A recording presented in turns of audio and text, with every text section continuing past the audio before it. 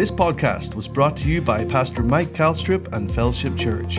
For more information, visit thefellowship.church. The thing that I want to talk with you about is, it's family meeting. And the family meeting, just what I mean by that is I want to help you understand the position we as Fellowship Church have with regard to all of this virus stuff that we've got going on. And so that you'll at least know our heart. And please know that as I share some of these things with you, it is necessary for people to do anything and everything that they can to help mitigate the problems of this virus, because it's real. I'm not suggesting that at all in the context of some of the things that I'm sharing with you. But so just to say that, in the beginning of this, March the 15th, we closed our church.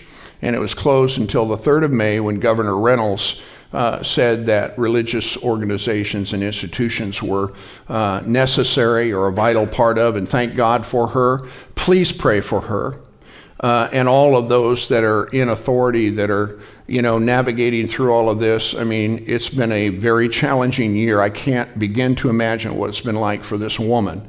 And so she really does need your prayer. I think she's done a masterful job. Now, some people probably would argue differently. I even think of Kristi Noem up in South Dakota and the job that she's done. And these women have taken some serious heat. And that's why people that believe God and are God-fearing really do need to pray for them. How many of you agree with that? And so I think that they've done a masterful job. But so we closed and then we reopened in May.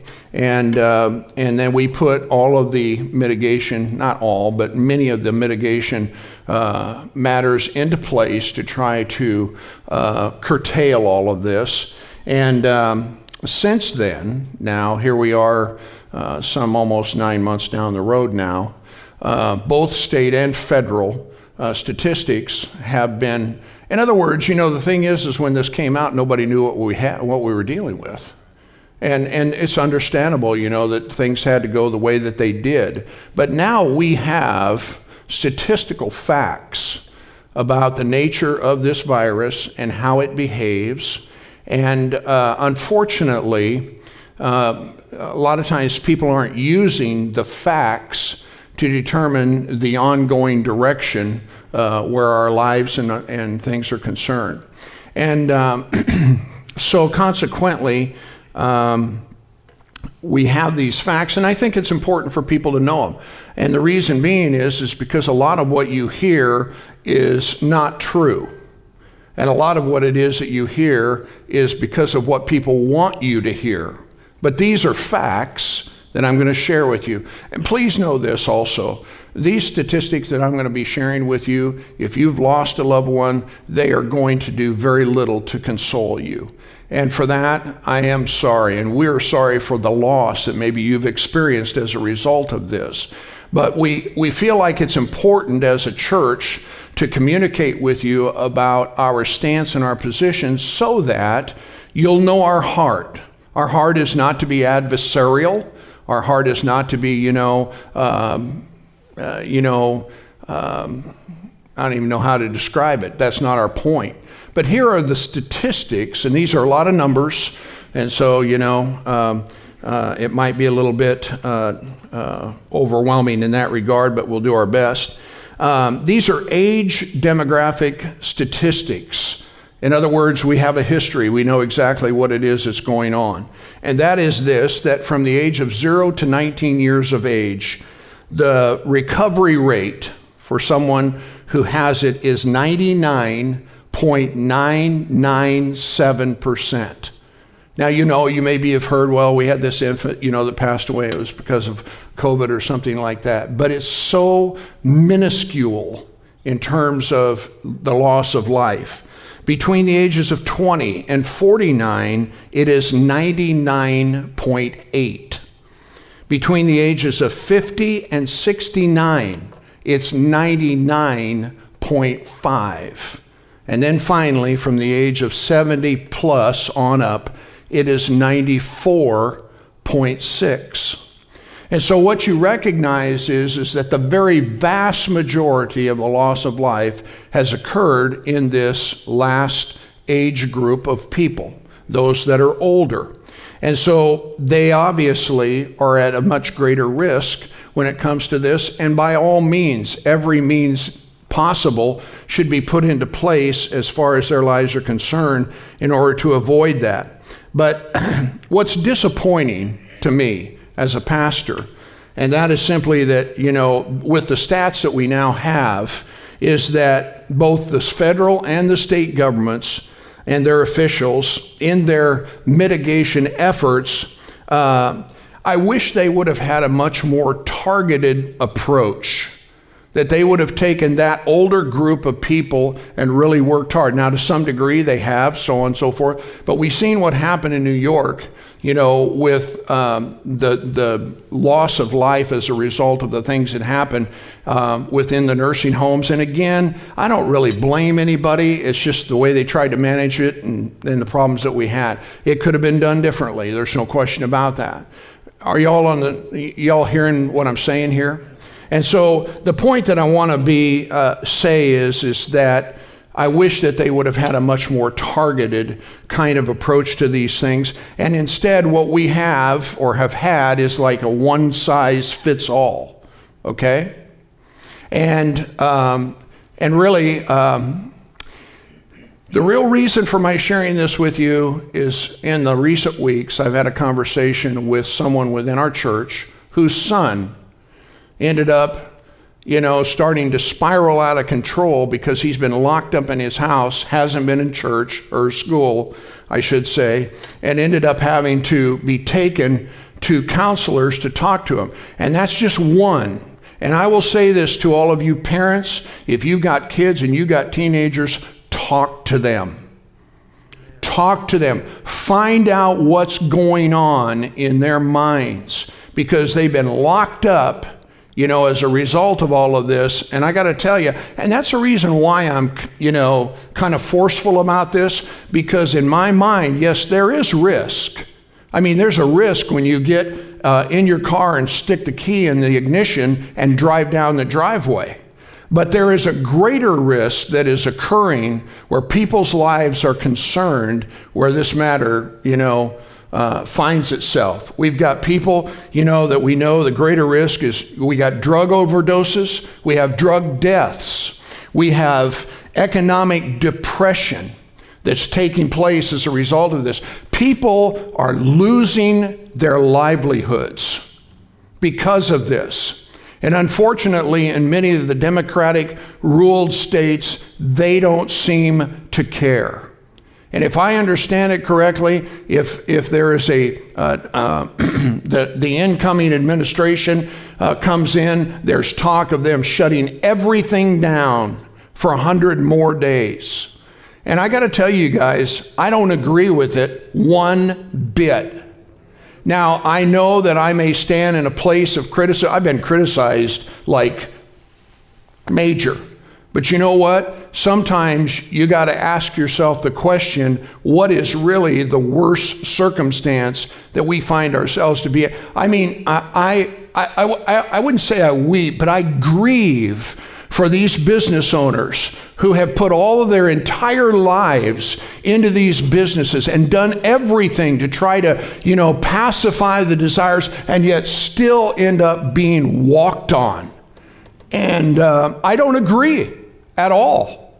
And again, it's because of the statistical facts that lead us to understand that yes, people are going to experience this, and they're going to go through it. We've had people in our congregation that have tested positive and had different various kinds of, reactions, some more severe than others, but they're recovering. Are you listening to me?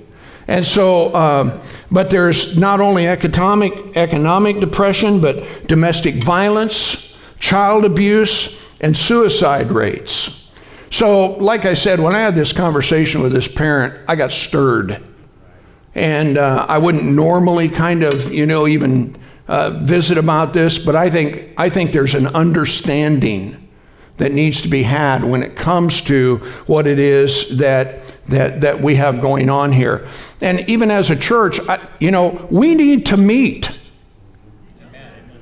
We need to meet. And listen, your kids need to meet. And everybody, if they really listen to what's going on, they all know it, But then we have this pushback. And here's my thought to it. I mean, you can say what you want, but I'm telling you, this isolation is killing people. Okay? And that's a fact. That's not just something I came up with because I want it my way. And so I just think that in the context of all of this, that there needs to be some kind of balance. And let me again emphasize, if you have kids, you need to talk to them. You need to get in their lives and find out what's going on. Because you might be, here's the thing I think, if I have one person or a young person who I am aware of, how many more are there? I know of a pastor out east, the pastor was talking about it. They had 3 kids in their youth department that were all considering, taking their lives because of this nonsense. Are you listening to me? And so I think that, again, as a church, now listen, I am aware, of the argument that kids can spread it, that people that are asymptomatic can spread it, and all of those different kinds of things. I understand that. But I'm talking about a greater risk than what it is that we're dealing with. And so, like I said, there's risks. But I believe that, it's important for us to move on with our lives. Are you listening to me? And we'll pray for you. We'll believe God with you. I mean, praise God, thank God for His blood, for recovery and things of that nature. So I just say that, and again, the whole reason that I say it is that, we have things in place. If you want to, separate, and if you don't feel like you can attend, I understand that.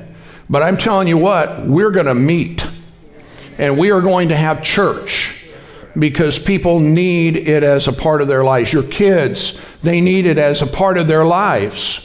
My son now is responsible for the youth ministry within the church, and he has the opportunity to be able to speak into your kids' lives, to encourage them, to help them, to bless them, and to be able to, help them move through, and they need one another. And so parents, that's all I got to say about that. Are you listening to me? And so hopefully in the context of all of this, you'll understand my heart. So let me conclude. Y'all ready for a conclusion? Okay, good. As a church, here's the thing. We are going to continue to serve, and we are going to continue to care. I don't know what's going to happen after the first of the year, but we're going to meet. Are you listening to me?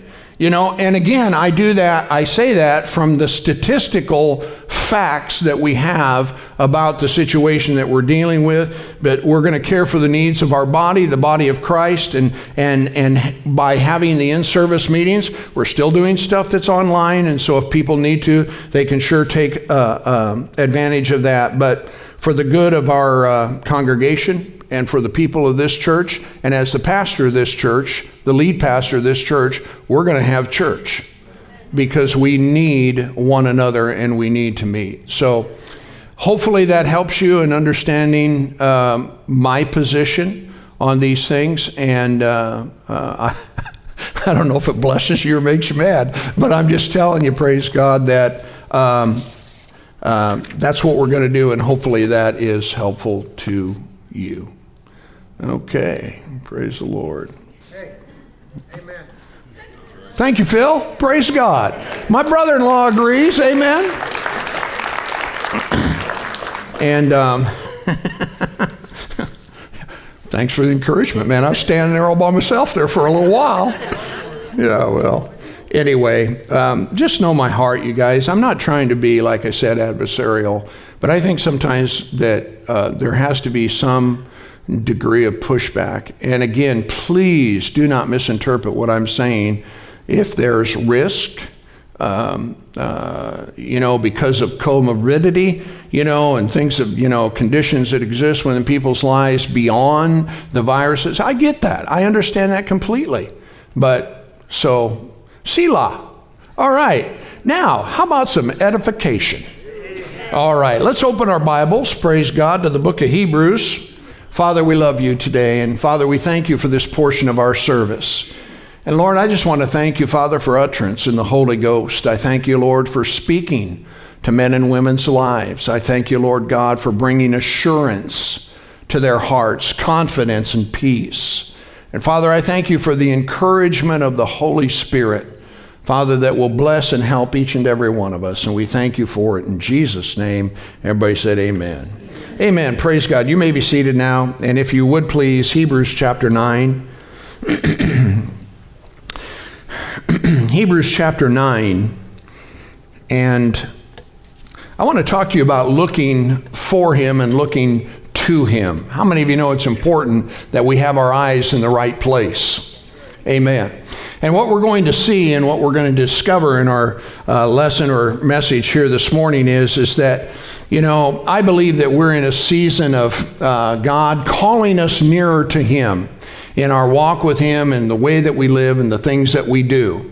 And of course, naturally, when we do that, glory to God, there's grace and there's blessing that we experience within our lives. But I want you to notice in Hebrews chapter 9 and verse 28, it says, "So Christ was once offered to bear the sins of many, and unto them that look for him shall he appear the second time without sin unto salvation." Now I want you again to notice this particularly with me, if you would. He came to bear the sins of many, and it says that unto him who looks for him, to them, I should say, that look for him, he's going to appear a second time. So it would seem to imply that not everybody's looking for him. He said, to them that do look for him, he's going to appear a second time, and he's not coming for the purpose of dealing with sin, but rather he's coming to bring about the fulfillment of the promise of his salvation. Everybody say hallelujah. Everybody say he's coming again. Everybody say he's coming for me.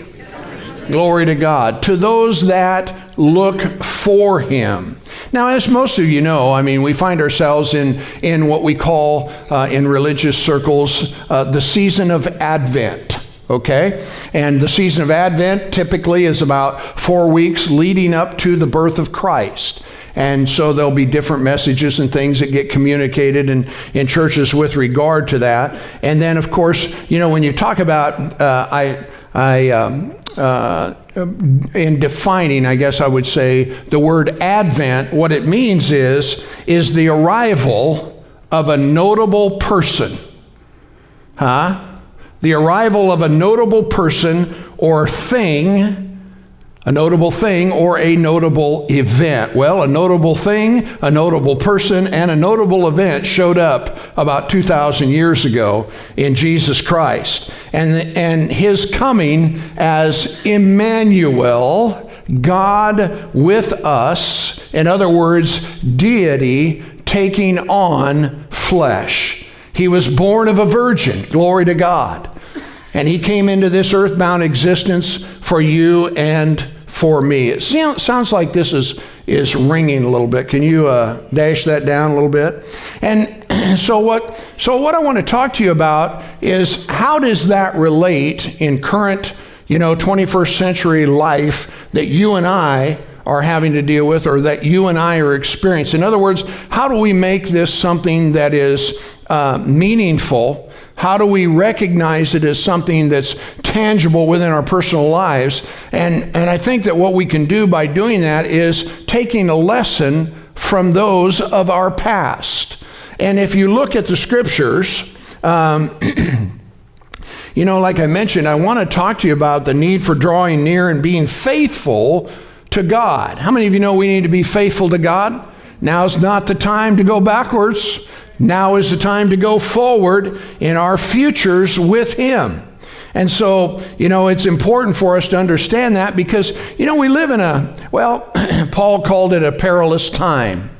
He said that in the last days, perilous times will come because men will be lovers of themselves, and we see that, of course. And then not only that, but if you read in the scriptures in 1 Timothy in chapter 4, it says that the Spirit speaks with, the King James uses the word expressly, but really it means, or it would be better defined as saying that the Spirit speaks with concern, great concern, that in the latter days men will depart from the faith, giving heed to seducing spirits and doctrines of devils.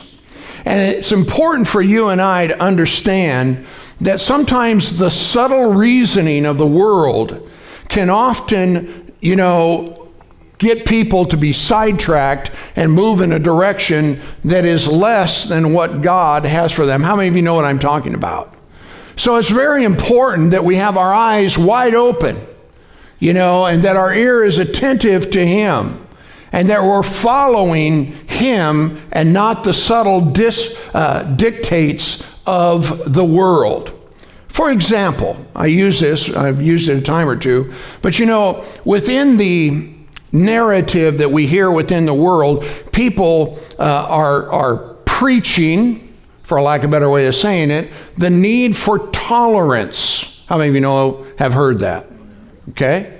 Well, I'm all for being tolerant, but only in the right context, because here's the question I would like to ask of you with regard to that. And that is, when they say we're to be tolerant of what? That's a great question. If you're asking me to be tolerant of sin, I'm not in. Are you with me? If you want me to be tolerant because someone has had a failing or they made a mistake and they're seeking recovery and restoration things, I'm in. But there is a huge difference between those two. And that's why the subtle reasoning of the world can often get people to go off onto a path that you really don't want to be on. Does that make sense? So thank God we can draw nigh to Him, and we can walk in the light of His Word, and we can enjoy the blessings that come, praise God, because He said that to those that look for Him, He's going to appear a second time. Hallelujah. The Bible talks about you and I to lift up our heads because our redemption draws near. Now, a lot of people argue the point and say, well, where is the sign of His coming? Everything seems to be like it was. Well, listen, dear friend, our timing and God's timing are really two different things. Are you with me? And not only that, but when God says things, a lot of times we have a tendency to want to interpret them as it best suits us. Thanks for your enthusiasm. I think you're about as excited now as when Glenn first started the service. Hallelujah. But the thing of it is, I know you're just listening, but the thing of it is that we have to be careful about the way that we live and how we live. And thank God He's given us His Word so that we can walk in the light of that Word and look for His second coming. When we read the scriptures of Jesus' first advent, there were those that looked for His coming. They were looking. And conversely, there were those that they didn't have a clue, and probably more importantly, they didn't really care. You say, what are you talking about? Well, there was a bunch of, we call them wise men, the Magi, some type of a fraternal order that we understand historically maybe moved around in groups of maybe 20 to 50. And we understand, again, historically, that this particular group probably came from Persia, which is a bit of a trek to get all the way to Israel, somewhere in the neighborhood of maybe 1,500 miles. And so when they showed up, in Judea, and they went to the king and they said, where is he that is born king of the Jews? When you're a dictator, you really don't like competition. Huh? So Herod said, tell me more about this. And he brought all of his, officials and different people, around him and said, what's this all about and what's this supposed to be? And they said, well, I don't know, the Bible says, or the scriptures say that he's supposed to be born in Bethlehem of Judea. Okay, and that's really all they knew. Now, what's interesting to me, we're talking about, to those that look for him, he's going to appear a second time. So you got this group of men that travel for however many miles, and let's just say it wasn't just across the street, but they travel as far as they traveled in order to bring and to honor and to worship this king. And so they find out about all the facts, and what's interesting to me is that group would travel the distance that they did, but Herod wouldn't even travel 8 miles down to Bethlehem to find out for himself. Well, Jesus came. It's a historical fact that Jesus was born into this earth. Now, whether you believe whether or not he was a Christ is a whole nother issue all unto itself, but he came. And he said, if I go, I'll come again. And he was raised again by the glory of the Father, hallelujah, from the dead. And we have witness and testimony throughout the scriptures that they saw him go up. And we also have witness and testimony that angels stood there and said, this same Jesus that you have seen go up into heaven will come again in like manner. And so, my dear friends, hallelujah, he's coming again. Glory to God. And it's important for the church to always be mindful of this and live with that understanding and that knowing that, praise God, he's coming. To those that look for him, he's going to appear a second time. Well, these people, they were looking for him. And now again, Herod had his reaction to it. But think about Anna and think about this guy by the name of Simeon. Simeon was an old gentleman. The Spirit of God spoke to him and said that he would see the salvation of humanity, or actually Israel, before his homegoing. He was led, the Bible says, by the Spirit to the temple when Jesus was taken there to be dedicated. Now, what's interesting about that is that in the scriptures, in Luke chapter 2 and 25, it says, behold, there was a man in Jerusalem whose name was Simeon, and of the same, and the same man, listen, was just. Everybody say just. And he was devout. Everybody say devout. In other words, he was faithful, hallelujah, and he was just or righteous. Now notice, waiting for the consolation of Israel. In other words, waiting to be consoled by heaven with regard to the needs of the nation of Israel, and the Holy Ghost was upon him. Now, he said some things and so on and so forth, but in this same chapter, in chapter 2, verse 38, it talks about this woman named Anna, and she was of great age. And I thought to myself, what's that mean? Well, the Bible says she was married 7 years before evidently her husband passed away. She was a widow of 84, fourscore and four. So she was 84 plus the 7, that makes her 91. And she got married. And so back then I think they got married when they were kind of young. Okay, let's say 15. All right, I don't know what the number is, but give me a break here, will you? So we're up to 91 plus 15. This woman was 106 at least. That's pretty much a great age, right? But she was a prophetess, the Bible says. So don't tell me that women can't be anointed to preach. Hallelujah. Well, so much for that. That's not our subject. In some places, they don't let women in the pulpit. A bunch of goofballs, they need to read their Bible. Okay, thanks for your enthusiasm. Women, I thought I would have got a little bit more response out of you than that, but whatever, okay. Hallelujah. So it says in verse 38, she coming in at that instant gave thanks likewise to the Lord and spake of him, or spake of him to all them that looked for redemption in Israel. You see, the message of the gospel is something that's not of interest to everyone. Because of the hardness of people's heart, because of just the sin that is in their life and the unwillingness to submit to the gospel that Jesus came and gave us, they're not interested. But there are those that are. And there are those that are hungry. And those are the ones that God has called you and I, the church, to go after, to seek and to save those that are lost. And so she spake to them again, to those that were looking for him. I want to ask you this important question this morning. Are you looking? What are you looking at? Well, I tell you what, I'm looking at my portfolio and I'm looking at my 401 and I'm looking at, forget it. Okay? Now, I'm not saying that you shouldn't be responsible, but I'll tell you what, there's a lot more important priorities in life than whether or not how big your pile is. Thanks for your excitement. Hallelujah. Because the thing of it is you can't store up enough of anything in order to be kept. Huh? In a moment's time. I mean, they're talking right now, and I don't know, you hear all kinds of conspiracy theories, but by 2030, nobody's going to own anything. You heard that one? I'm telling you what, these people are nuts. And that's just me.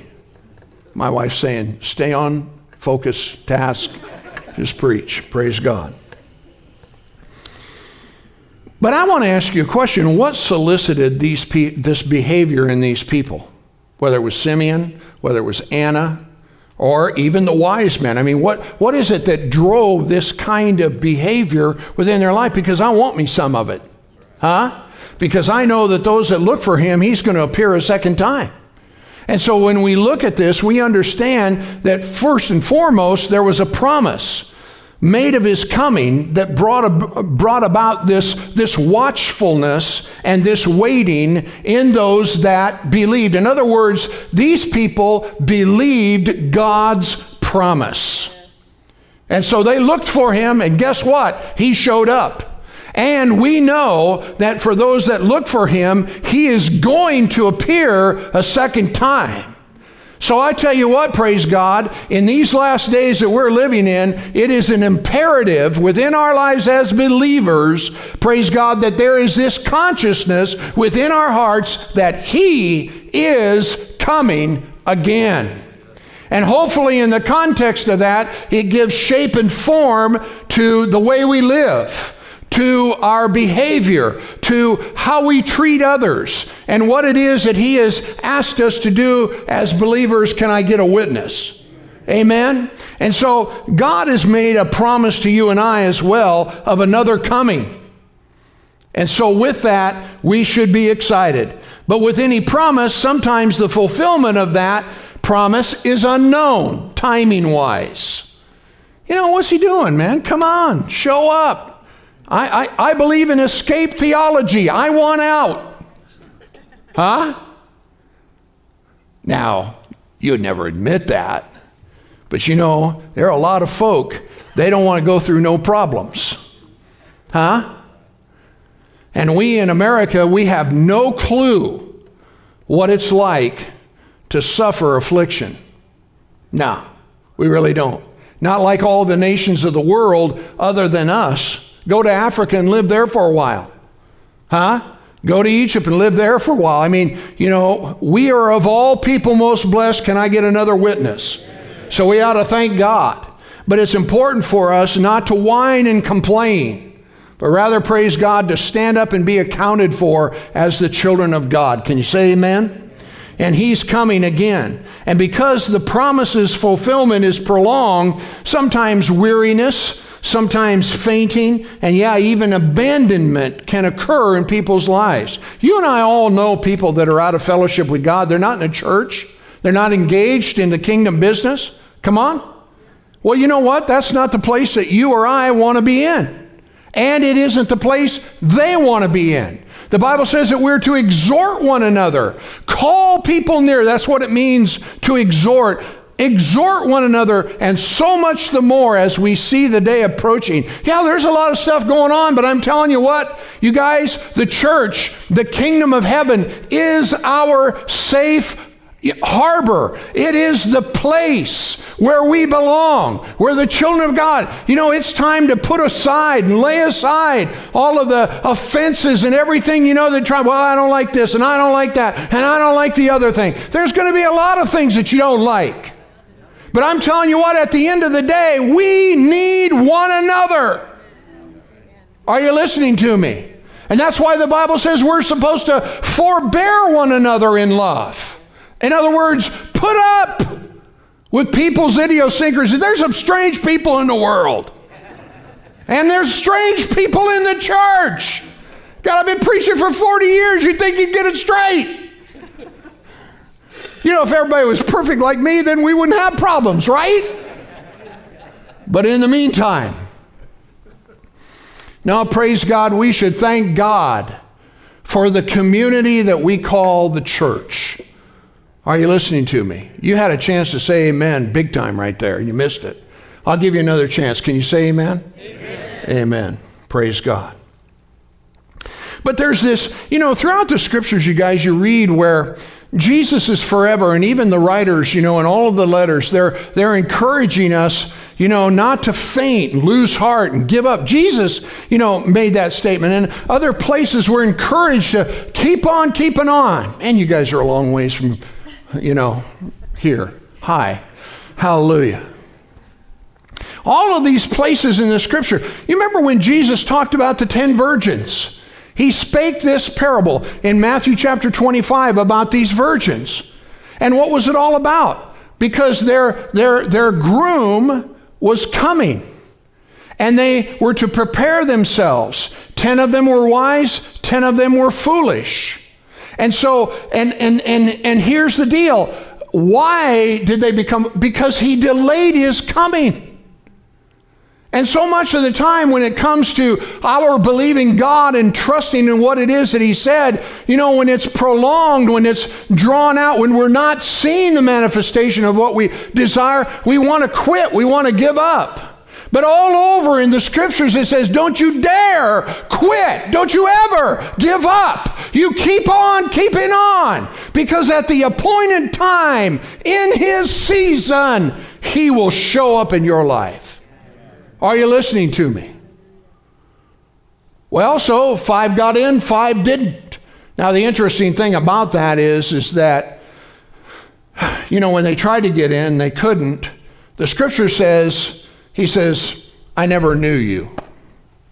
So in other words, they must have had some kind of a little facade going on, like they were like all the rest of them, but they really weren't.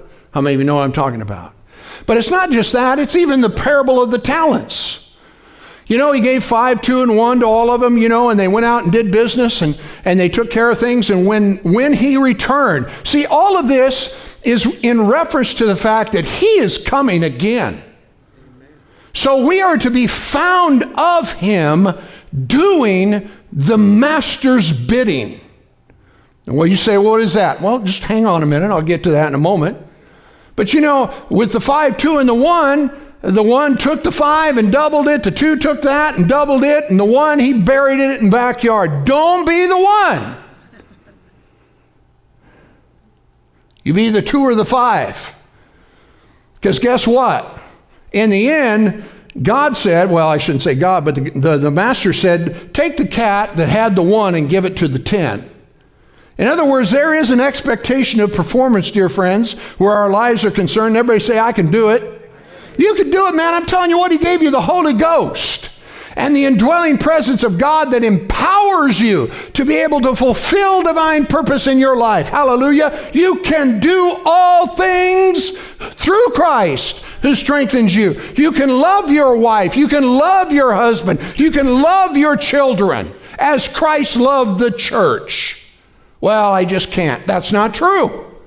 If you're a child of God, born of the Spirit of God, and he dwells in you, you can do it. Now, you may not feel like it, but you can do it. Thanks for your excitement. Hallelujah. Why? Well, that puts a little pressure on me. Yes, it does. Huh? Come on. Glory to God. This is good preaching, Pastor. Hallelujah. Amen. In the book of Hebrews, chapter 10 and 35, you don't have to turn there, but it says, don't cast away your confidence. Don't cast away your confidence. It has a great recompense of reward. Isn't that what it says? What's the next verse? Help me here. For you have need of endurance, so that after, everybody say after. Say it again. Say it again. After you've done the will of God, you might receive the what? When do we receive the promise? After we've done the will of God. You know, when it comes to loving your spouse, loving your kids, and loving whoever, you know, sometimes in the time of doing that, it isn't the most exciting time of our lives. You ought to look and see the face expressions that I see. It's like, boy, have you got that right. Well, anyway, but I'm telling you what, after we've done the will of God, we'll receive the promise. There's a blessing in your obedience. Are you with me? I can use, it comes to me just now that there was a couple in our church, and this would have been, 40 years ago probably. They ended up in a divorce, and I had to sit across the desk and try to encourage the one who had been what would you say? Taken advantage of, for lack of a better way of saying it. And you know, when I probably was 20, I don't even know if I was 25 years old. And you know what, dude? A 25-year-old doesn't really know how to counsel people when it comes to marriage. Did you know that? Huh? And so I'm sitting there, totally lost in this circumstance, and I'm saying on the inside of myself, God, you have got to help me, or we're in big trouble, because I didn't know what to tell him. What do you tell him? You know, when your spouse is unfaithful, and, you know, not just once or twice, but, you know, I mean, the guy was a trooper. Are you listening to me? And she was a clown. She was foolish. And so I'm sitting there and I'm asking the question, God, what am I supposed to tell this person? And this is what came up out of my heart. He just said, you know what? I don't even begin to understand how it is that you feel when you're sitting in that chair I can't even begin to imagine what that must be like. But I said, not me, but him, that if you will walk in love, as it's described within the Bible, towards this situation, toward the person, this and that. And that doesn't, well, I don't need to have time to get into that. But if you'll do it, God will redeem and bless your life. And you know what? He did it. Now let me ask you a question. Was it easy? No. But he did what God wanted him to do in that situation. And he brought this pretty little thing along, you know, and a relationship began out of that. And now, 30-some plus years later, they're happily married. You know, I wouldn't wish something like that off on anybody, but the reality is that life happens. But you know, that's why God gave us his word to insulate and to protect us and to instruct us on how we are to relate to one another. If you got problems in your marriage right now, God can fix them if you're willing to submit yourself to him. Are you with me? It isn't the problem of the other person. Now, they may have, you know, their idiosyncrasies, but at the end of the day, you know, your own personal and final satisfaction is going to be in your choice and your decision to obey God. Did you hear me? I mean, I've been putting up with Joan for 43 years. Huh? I mean, come on, give me some sympathy. I mean, you have no idea what it's like to live with this woman. It's so hard. Oh. Did you hear that? She said, if you thought it was hard before, wait till later. No, I'm telling you, she's the least of my worries. And what a grace that she's been in my life. But you can have the same kind of experience in your life if you're willing. You know, there's stuff, you guys, that we deal with in our lives that, I mean, you know, it seems like it's impossible to figure out. But you know what? God can do it if we will lay our heart on the altar. Did you hear me? That right there becomes the issue. Sometimes we think we have, but we really haven't. But you know when you have. Does that make sense to you? See, I knew I needed to get saved, but I didn't want to give Jesus all of my heart and all my soul, because then I was going to have to give up all the rest of the stuff I was doing. But it wasn't until I was willing to say, God, I don't care. I will give you everything. See, how many of you know God knows when you get to that place? And he also knows when you're not. He usually will say, oh yeah, I've heard that before. But when you say, God, I give you everything in my life, in my relationship. You want your relationship fixed? Stop looking at all of the problems and why you think it's wrong, and start looking at what it is that he said that you need to do. And he'll fix it. Well, that's good. We could quit right now. Amen. You say, what's that got to do with Jesus coming again? I don't know. Sometimes, people need help. Are you with me? And that's what we're all about here. Say, well, but your message is not homiletically correct. True. I have more rabbit trails and side roads than any man alive, probably. But I am more interested in God speaking to you about your circumstance so it can get fixed than I am whether or not, I waxed eloquent and got all my 3 points in a poem in the 35 minutes that I'm allowed. Well, yeah, so much for allowance. That's what's important, because that's where we live. I don't want you to come into my office and say, hey, by the way, I filed papers and it's over. I want you to come into my office and say, hey, I listened to that message. I did what you said, and man, my life is like heaven on earth. That's what I want. Are you with me?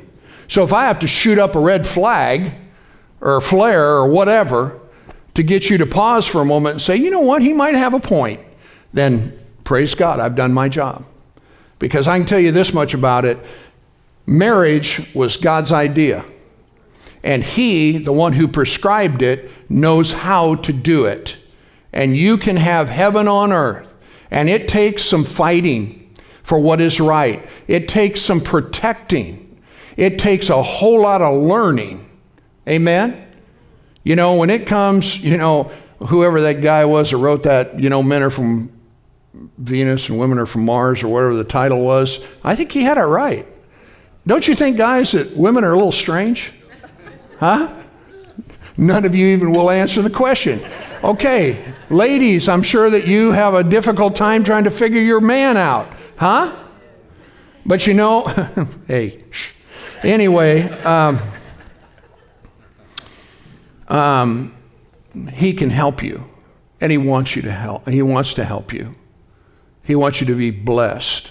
He wants you to be pinching yourself to say, man, is this real? Hallelujah. Because it's so good. Y'all believe that? How many are still wondering? I was about to say something, but no, don't go there. Well, anyway, later. Y'all glad you came? Yes. I'm going to see how I can figure out to close this up. Let me make this statement to you. I hope that you understand the spirit of what, now is not the time to draw back where our lives are concerned. Now is the time to lean into our relationships with God, our relationships with one another, and in the advancement of his kingdom. Are you listening to me? Because the thing of it is God wants you to move forward with and to live, maybe that's a better way of saying it, with expectant faith. And if there isn't that expectancy, I'd like to suggest to you that maybe we're looking at the wrong thing. I don't know when he's coming. I don't know what crazy people are going to do, but God is still God. And he still wants to fulfill divine promise in your life and in mine. And so if we'll keep our focus on that, I believe that he can do some amazing things. And the fact of the matter is that, when you look for somebody's arrival, there's preparation. If you know somebody's coming, and Jesus is coming again, then we get ready for him, right? When my wife is having, family or guests or whatever, man, it's a whirlwind in our house. I didn't think it could get any cleaner, but away she goes. I'm looking around, I'm thinking, hey, I think it's okay. What's the big deal? How many of you know what I'm talking about? How many of you don't quite understand that? How many of you decided it's not worth fighting for? Yeah, just let it be, man. Just, whatever. And she says, well, you're a good one to talk. And I said, well, how's that? She says, we're going to have company and you go out and clean the garage. I figure, the spirit of clean has come on us. So we might as well just get after it, what I'm saying. But and again, when somebody's coming, man, that we prepare for them. How many of you have ever had somebody come and you weren't prepared? Oh, Shandai. Yeah. But when you know they're coming, when they arrive, you say, we've been expecting you.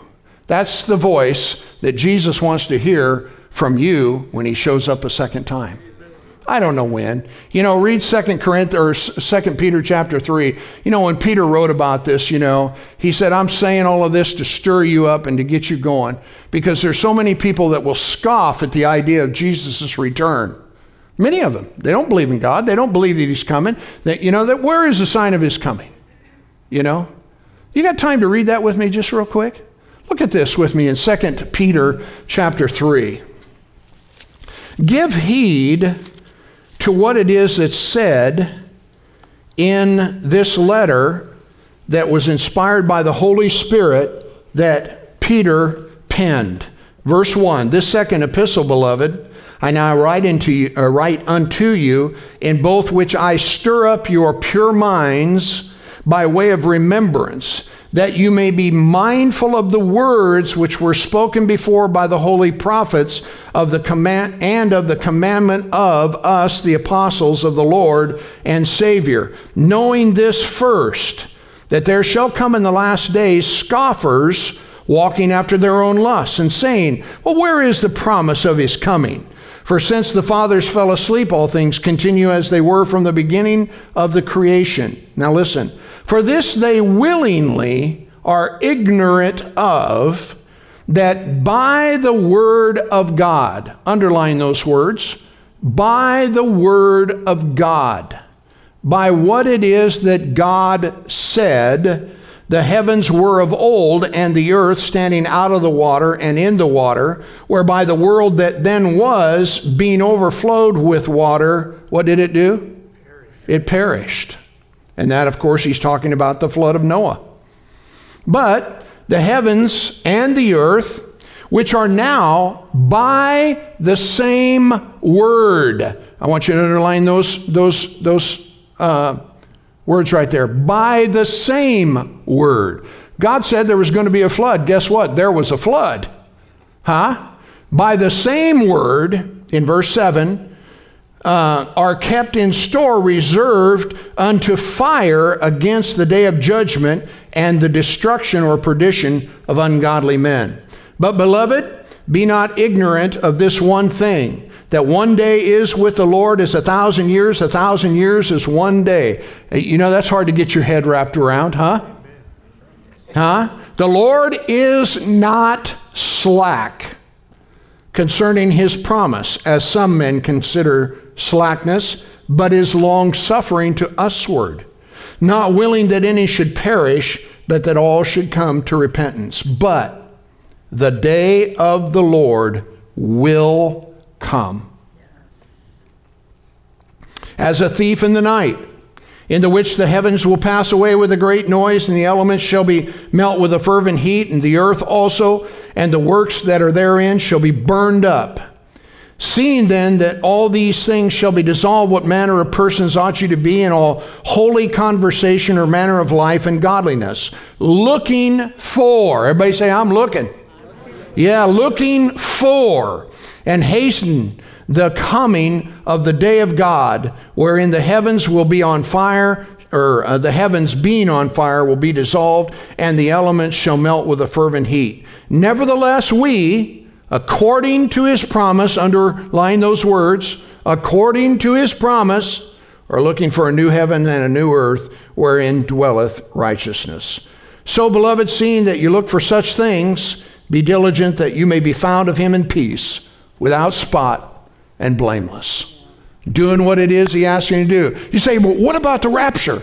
Am I going to have to do this burn thing, or am I going to miss, am I going to miss that? Because, after all, I'm still kind of an escape theology kind of guy or gal. I tell you what, just stay ready to go. That sounds pretty good, doesn't it? People say, well, are you a pre-tribulationist? Are you a mid-tribulationist? Or are you a pan-tribulationist? No, not pan, post. I say I'm a pan-tribulationist. You say, what's that mean? It's all going to pan out. Praise God, I'm just going to stay ready to go. Are you listening to me? That's so good. Praise God. I hope that this is a blessing to all of you. I hope that this is encouragement to you, that, if somehow your attention, your focus, your thinking has been, diverted, and the distraction has become, large and looming within your life, that you'll take this message, this exhortation, this admonition that God has given to you today and focus your attention on him. Because I tell you what, he's going to find us in peace, without spot and blameless. Amen? Lord, I've been waiting for you. Hallelujah. And I tell you what, that whole redemption thing is going to be quote unquote out of this world. Are you listening to me? Let's everybody stand together. Praise God. Hallelujah. Thank you, Lord. If you just bow your heads with me for just a moment here. Hallelujah. There's people in the grandstands of heaven that are encouraging us on. Hallelujah. To run our race. The one that's been set before us. It may not be the one they had to run, but we have our own. And if you're here this morning, let's just bow our heads for a moment. If you're here this morning and discouragement or despair has somehow tried to get a hold of you, we're going to break that off of you today in the name of Jesus. People don't realize, like the Bible says, God has not given us the spirit of fear. So what he's saying is that there's literally an entity, a spiritual entity called the spirit of fear. I believe the same thing happens with discouragement or depression or any of the things that are related to that type of condition in a person's life. So while your heads are bowed and eyes are closed, no one's looking around, please. Hallelujah. Thank you, Father. God, I want to thank you so very much for all of those that are here within the sound of my voice, also those, Father, that may be watching through the internet. And Father God, I lift every one of them up to you today, right now, in the name of Jesus, and that if somehow or another, discouragement, even depression or despair, Father, has tried to grasp a hold of them, Father, we know that this is not the will of God in Christ Jesus concerning the child of God. And so, Father God, we come together as a congregation of people to resist what it is that hell has attempted to assail against us right now. And so, Father, I want to thank you, Father, for faith rising within men and women's hearts to take hold together against this depression, this discouragement, this despair that has tried to latch on to them. You as a congregation, I want you to pray this prayer with me. Heavenly Father, I come to you today and I thank you that you have not given me the spirit of fear, but of power and of love and of a sound mind. And so therefore, I resist discouragement, despair, and depression in Jesus' name. I come against it. I resist it. And I thank you, Lord, for setting me free. Thank you, Lord, for bringing hope and cheer to my heart. And Father, as I pray right now, I ask you, Father God, to come to each and every one of them, just as they have, hallelujah, responded to you. And I take authority, Father, over depression, despair, discouragement in the lives of these people in the name of Jesus Christ of Nazareth. We break your power. And Father God, I thank you right now for bringing back to them the joy of their salvation, Father. Hallelujah. Hallelujah. Praise God. Let's just begin to praise Him. Let's rejoice with these. Hallelujah. Glory to God. Let's rejoice with them. Come on, church. Hallelujah. We rejoice, Father, in what it is that you've done to set the captive free, to loose the bands of wickedness, to undo the heavy burdens, Father. Yes, and bring blessing to the lives of these your people. Thank you, Father. Thank you, Father. Thank you, Father. And Father, while our heads are bowed, our eyes are closed, I pray for these marriages, Father, in our church. And Lord, I know that there's been any number of things that have assailed themselves against these couples and their families and their lives. But Father, I'm asking you by the Holy Ghost to help them, Father, right now in the name of Jesus. Hallelujah. Those of you that are married, I want you to just say this. Say, Lord, I look to you. I surrender all. I ask for your help to heal and to mend and to make me whole. Help me, Lord, to be the person you've called me to be. And I thank you for it. Father, I pray for these marriages, Lord. God, may there be a strengthening that occurs. Oh, thank you, Jesus. Thank you, Lord Jesus. Thank you, Jesus.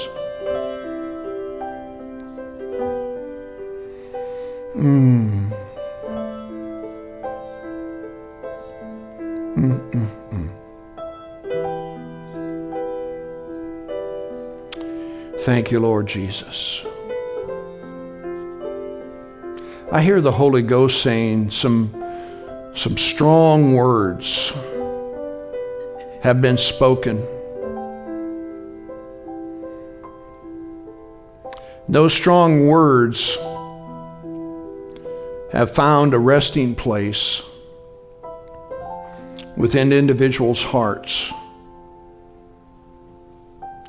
And those words need to be uprooted, first by repentance, and then by the act of asking forgiveness.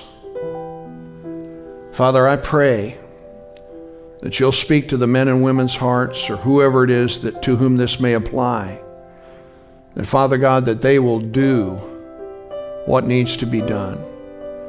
And I pray, God, that with the uprooting of that seed that's been planted, that God, a new, a fresh, and a fertile soil will be prepared to receive the kind of seed that brings life and blessing and health to their homes. And Father, I thank you for your grace and such incredible, incredible mercy. God, help us to put a watch over our lips. That, Father, we say those things, Father, that edify and that bring grace. God, and finally, I just pray that you will draw us near to you. God, may we, as we draw near, Father, that you draw near to us. And I thank you, Father God, for great reasons to rejoice and blessing, Father, in homes and houses and families and lives and the church. And we just thank you, Father, for your goodness and your mercy in Jesus' name. And everybody said, amen. How many are glad you came to church today? Praise God. Amen. Well, listen, I don't have anything left, and it's 11:15. So, why don't you just greet everybody and say, man, I'm sure glad you showed up. And you can be dismissed. God bless you. We'll see you this Wednesday night. Hallelujah. Amen.